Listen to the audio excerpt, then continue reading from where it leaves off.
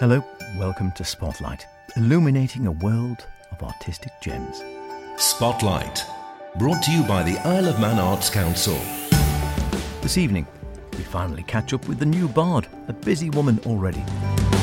Hear about the Festival of Choirs back this autumn, bigger and better than ever. And the Merchant of Venice takes not so much to the stage as the garden. Remember, do get in touch with any creative artistic endeavours you may be involved in, planning, hoping to create, or would really like to put in the spotlight.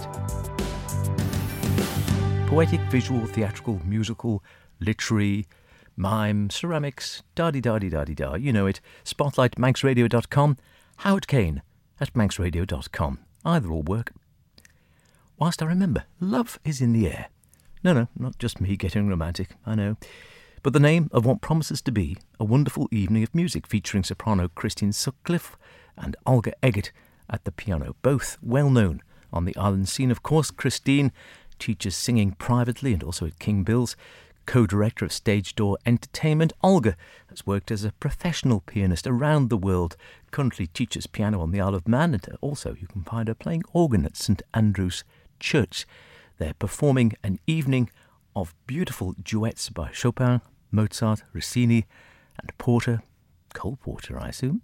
It's at the Erin Arts Centre, September the 10th, 7:30. Tickets available from the EAC website. Check it out, sounds a great night. Now, the new Manx Bard was crowned a couple of weekends back. Boaksy, the 9th poet to take on the prestigious position. We were hoping to bring you a chat with her last week here on Spotlight, but due to, as they say, circumstances beyond my meagre control, that couldn't happen. But without further ado, a week late, here she is. And here we are, catching up at last with the new Bard for the forthcoming year, who, as we have heard on Mike's Radio and as we mentioned last week on Spotlight, is Boaksy. But we've had at last a chance to catch up, so has it sunk in now? Just about. I still wake up in the morning and it's only the fact that I've got the bardic robes hanging up in the hallway and I think, oh, it is real. But I'm absolutely thrilled to bits. And, as I said at the time, I didn't expect to win, but I am so honoured to be the 9th Bard for the Isle of Man. So what are you hoping to do? Because I know one of the things within the bardic role is you're also asked, OK, if you were the Bard, and of course you are now the Bard, what would you like to do during your bardic year? Well, one of the things I really want to do is promote poetry and get the message across that it's not an elitist activity. Poetry is for absolutely everybody. So I'm hoping to do some events all over the island and get this message across, get every person involved, as many as I can, and show them how wonderful and the power of words. And of course, as we're speaking now, you're actually off to one of your first gigs in your new role, I think. I am indeed, yes, which is a bit daunting in some ways, but at the same time, I'm really looking forward to the experience and to meeting fellow poets, that some of which I've never met before, and hearing their work as well as performing my own. And that's quite interesting you say that, because it's true, isn't it, with poetry? And I sort of found over the years, you sort of chat away to people who, you might have known for years, and you might mention, I'm going to the Slam or I'm going to whatever, and they say, well, I write a bit of poetry. And you think, really? I've known you for 20 years. I didn't know you wrote poetry. Absolutely, yes. And sometimes, it's in a way the most unexpected people, I used to be a school teacher and I knew quite a few teachers who wrote poetry, and there's nothing unusual about that. But I was talking to a fellow who's a gardener, and he says, I write poetry, and a postman who writes poetry, and various other things. So it goes to show that poetry is for everyone. It's not just the people in their ivory towers of academia. It's accessible to every single person, as it should be. And where are you on your sort of poetry journey then? Is it something that's been with you since you were a little girl, something you've come to much later in life? A bit of both. I used to write an awful lot of poetry when I was a younger girl, and then after getting married and having my own family and going into teaching, I found myself so busy I didn't even have time to think about poetry. And then in 2018 I became unable to work. I've had a few health scares with strokes and cataracts and one thing and another. And I was looking for something to occupy my time initially, because I'm so used to working, my days were full, and to have that taken away literally overnight came as quite a shock. Anyway, a friend of mine told me about these writing for well-being workshops that were being run by a lady called Janet Lees. And I thought, well, go along and give it a try. And it's the best thing I ever did, because not only did it make me feel better in myself, but it got me writing again. And I now write stories. I'm researching a book based on the Eric Cragene papers. I'm doing a master's degree. And of course, I've got my poetry. So I'm still improving, or I like to think I'm improving. And I don't think there's any such thing as the perfect poet. We're always revising our work, and we're never satisfied, and there's tweak here, and there comes a time we have to say, enough, leave it, go on to the next one. Yes. But hopefully each one is a little bit better than the one before, and hopefully people enjoy hearing them or reading them. And you mentioned there as well something you quite often hear, especially with poetry, sometimes with writing in general, this whole idea of, as you say, of as it is a sort of form of therapy, a form of mental well-being, a sort of cathartic exercise as well. Do you find all that with your writing? Oh, absolutely, and that's the second aim of my time as the Manx Bard this year. I am going to set up some writing for wellbeing workshops. I've been training. My master's degree is in creative and therapeutic writing, so that means I can offer the power of words to deal with trauma, to deal with general well-being, and to be a help to the community in general. We'll have a poem, shall we? Yes, and this is the one that quite a few people have asked if they can see or hear. It's the one I performed at my inauguration, and it's the one that I also had to perform as part of my audition to be the Bard. And it's based on a true story. I know, because I wrote it myself. But yes, certain facts about the king and what happened early on, that is absolutely true, and it comes from research that I've been doing. But following on from that is a little bit of artistic license. Quite right too. But I hope you all enjoy it. It's called Manannan's Revenge, and it's the true story of Camog. Back in the time of Sea Kings, Godred Crovan ruled this isle. His men preferred the southern lands and settled there a while. The Celtic Manx was shifted to the northern hills and plains, and so began the rivalry, which to this day remains. To settle disagreements, a Norse Tynwald soon was called, but squabbles still got violent.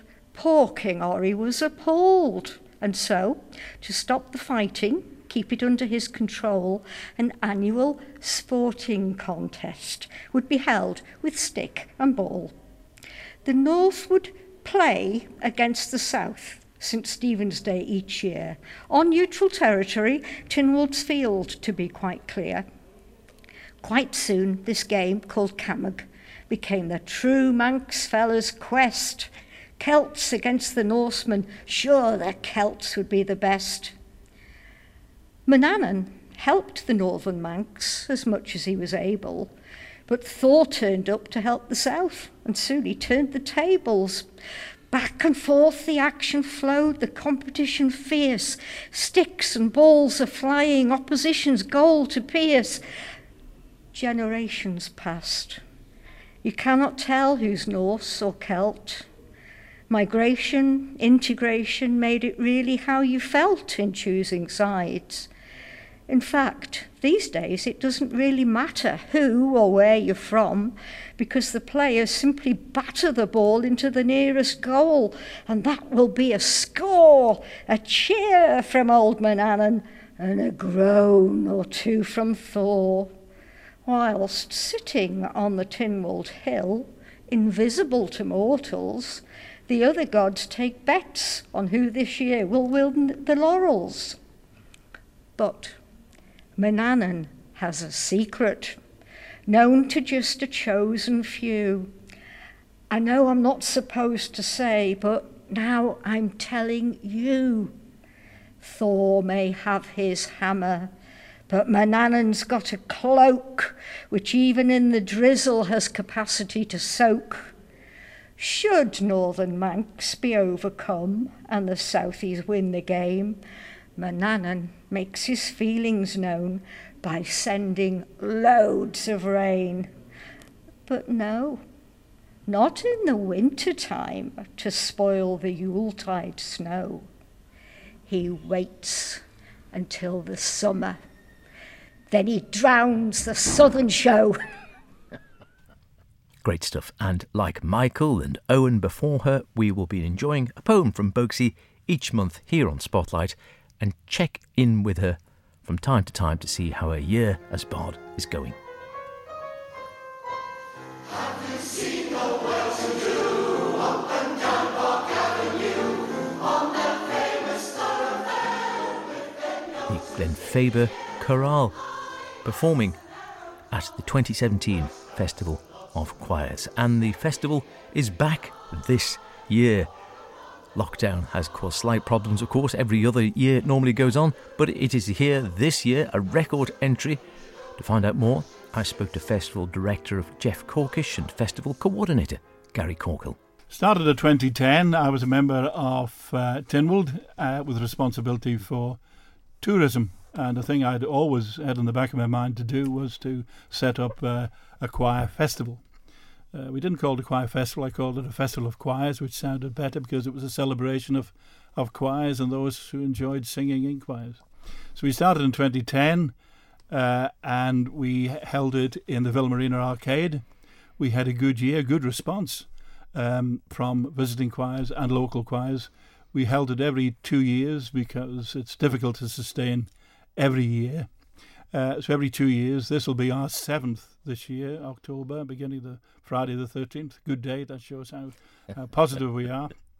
And Saturday the 14th competition, Sunday competition and finals, culminating in the festival, choir of the festival.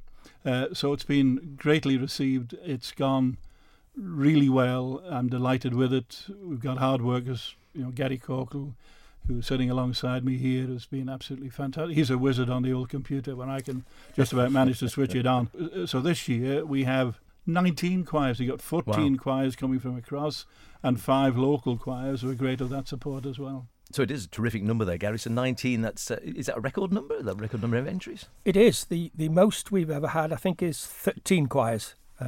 So we've got 14 visiting choirs, along with 5 local choirs, and 19's the highest entry we've ever had. We have a gathering day, if you like, on the Friday when choristers arrive from all over the UK to the Isle of Man, either by sea or by air. And I thought it was a good idea, rather than just arrive here and they walk around the Isle of Man, which is we allow them to do that on the Saturday evening. But on the Friday, I thought, why not have a nice welcome evening where they can come in and enjoy something to eat, and have an informal sing-song where they all get to know each other. It breaks down barriers. And from that, we are now told we're known as the Friendly Festival, which stands out amongst other festivals around the UK. So Friday night is our welcome night. It's a lovely, lovely night. Unfortunately, we haven't got room for the public to come in. That's purely for the choirs to get to know each other. Lovely, lovely, lovely night, I have to say. And then on the Saturday, they meet up again, knowing each other, but in competition in mind. Okay, and I was looking just briefly beforehand. So there's classes, separate classes. There's ladies, there's a male, there's a mixed. What's the open class then? Is that something separate again? Yes, we introduced this about 2 festivals ago because we actually had a number of barbershop choirs who entered the male voice choir class, and they weren't happy about competing against traditional choirs. So we thought, we'd look and maybe introduce an open class. So it's like an anything goes class. So We have a gospel choir, we have a couple of community choirs, and it also gives the opportunity for some of the choirs in the other classes to have a second sing. So we've got some of the choirs doing a completely different programme.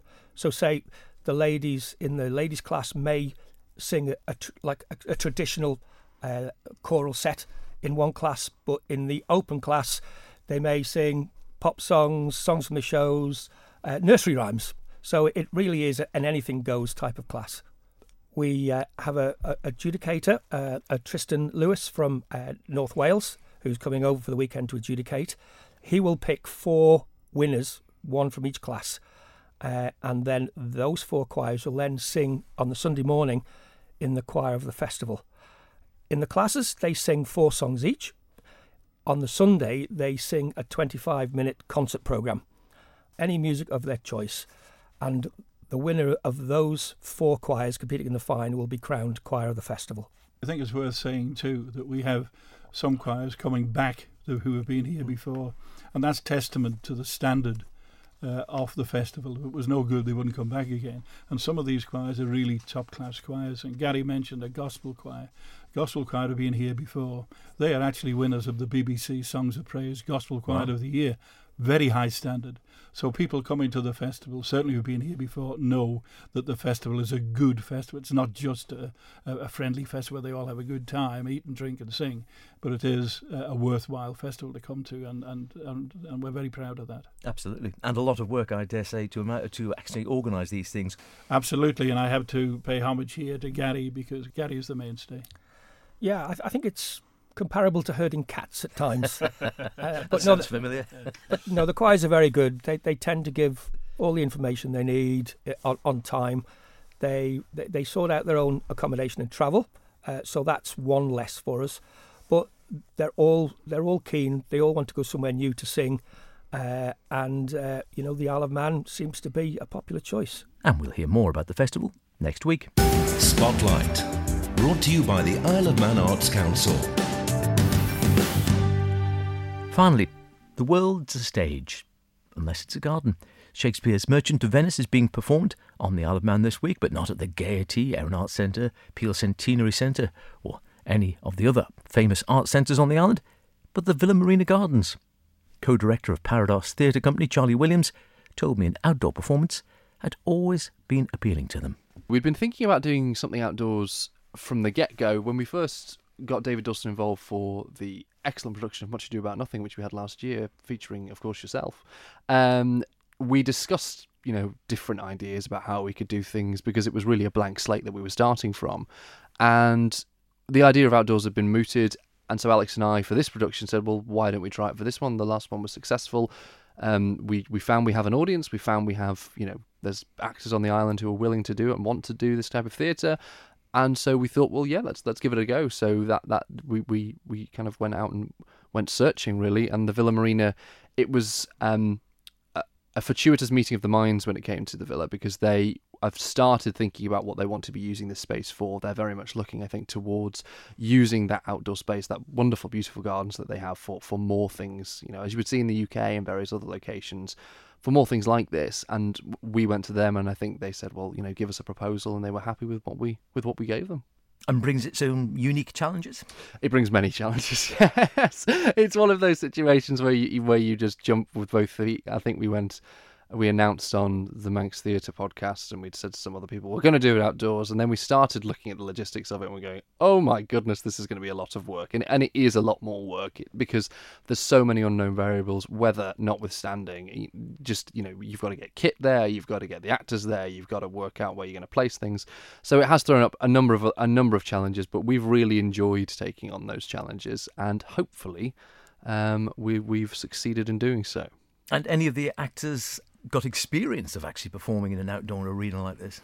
Yes, some of them do, actually. I was surprised by the number. There were some who'd done outdoor performances at school, some who'd done them at university when they've done professional courses in acting. They'd done outdoor theatre. Others who had professionally acted outdoors and in the UK for periods of time. And so it's kind of actually pretty much an even split, I think, between those who haven't and those who have. But we've tried to do a number, because it's the Isle of Man. During August, it's quite wet, so you're trying to anticipate when you're going to be doing outdoor rehearsals. But we managed to get a few in, and everyone's grasped the nettle, so to speak, and are doing great. Now, as we speak, Wednesday evening here on Spotlight, it's the day before opening night. I suppose the wonderful thing is it looks, touch wood, the weather gods, I shouldn't tempt fate, but it looks actually amazingly good, the forecast for the next few days, which must have you mopping your brow thinking, thank God. Yeah, no, there was my wife came into I was sat on the end of the bed the other day, and my wife came and said, "What are you doing? We need to be leaving the house to go somewhere." I said, "I'm just checking the weather again." She's going, "Stop checking the weather." You do. You are thinking. We had contingencies in place. We knew what we were doing if it was going to rain. It's the Isle of Man. It's early September. We chose early September for a reason, because it is traditionally actually quite nice. Quite good, yeah. August is notoriously a washout, and so we thought we're not touching that. And so we thought, well, we'll do early September. And we were saying, we were saying, oh, we think it's going to be good weather. But if it's not, we've got contingencies in place, and we do have. But you do want it to be nice, because that's the best way. If it is nice, it's just the cherry on the top, really. So if the weather does hold, fingers crossed. If it doesn't, I'm coming after you. But if it does hold, then yeah, it'll be wonderful. And the amazing thing is, nothing to do with the weather, because it went long before, but a lot of the nights have actually sold out of the original allocation of tickets. The entire run sold out. I think it's the first time I've been involved in production that sold out prior to it actually starting, which was wonderful. And I think that's to do with the venue that we're in. I think people are intrigued by, obviously, to come and see the show and to come and see outdoor theatre, but also where we're doing it. The location is great.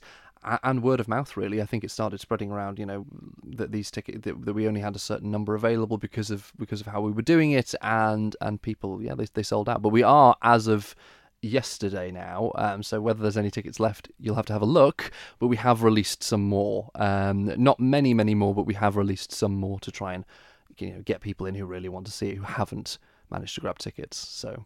And is it sort of like, if people might remember going to see Shakespeare at Peel Castle, similar sort of scenario, or will they still be lounging on the ground, bringing their picnics, or is it more sort of seated? No, it's and that's one of the reasons why you have to factor in the number of people who are going to be there, because we don't have allocated seats. It's not, there's a number of, we're not restricting people to chairs, because we wanted it to be, whilst we're in town, we wanted that freedom of being able to put out a picnic blanket or bring your camper chair or whatever, sit out on the ground and enjoy the show, really, with some food. You can't bring alcohol into the location, but you can purchase on site, so you can have a drink. You can bring picnics in, however, you can bring non-alcoholic drinks in, and the Villa Marina was really on board with that idea as well. So there's not that restriction of, no, you can only eat at these restaurants, and there's only this tie-in.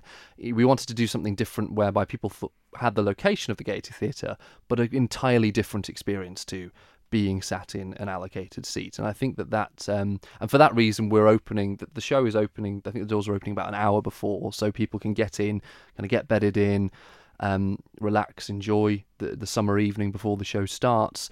And the interval will probably be slightly longer as well, to facilitate people being able to go to the bar, people being able to wander around, and that we were really attracted by that idea, kind of the freedom of outdoor theatre, but in the centre of Douglas. Absolutely. More tickets have gone out, so people listening to this thinking, wow, I actually wouldn't mind a slice of that. So they might get in, yeah? They might get in if they're quick. If they haven't already gone, then we've had people. I've never had people pestering me on Facebook Messenger for tickets to a show before, and the various other cast members have been as well. So people are looking. I think there's a few people who maybe, if they can't go, obviously can pass them on or sell them on through various channels, obviously not at a profit, but at cost or lower. But yeah, if there are tickets available, I'd just say be quick, because they went very quickly in the first round. We're not releasing that many more. I think we're increasing the capacity from 120 to 150. So that's it. There's really not that many. So if you want to come, grab them while you can, I think is going to be the position. I was going to say, get your tickets. You might be lucky. There might be one or two left. Be quick if you want to go. Sold out pretty much. Don't forget, if you want to hear anything again this week, go to manxradio.com, download the Spotlight podcast, listen where and when you want. Why not try it whilst cleaning out the cat's litter tray? See you next week, when we'll have a poem from the current Manx Youth Bard, amongst other goodies. Until then, look after yourselves, and whatever you're doing, be creative about it. Cheerio.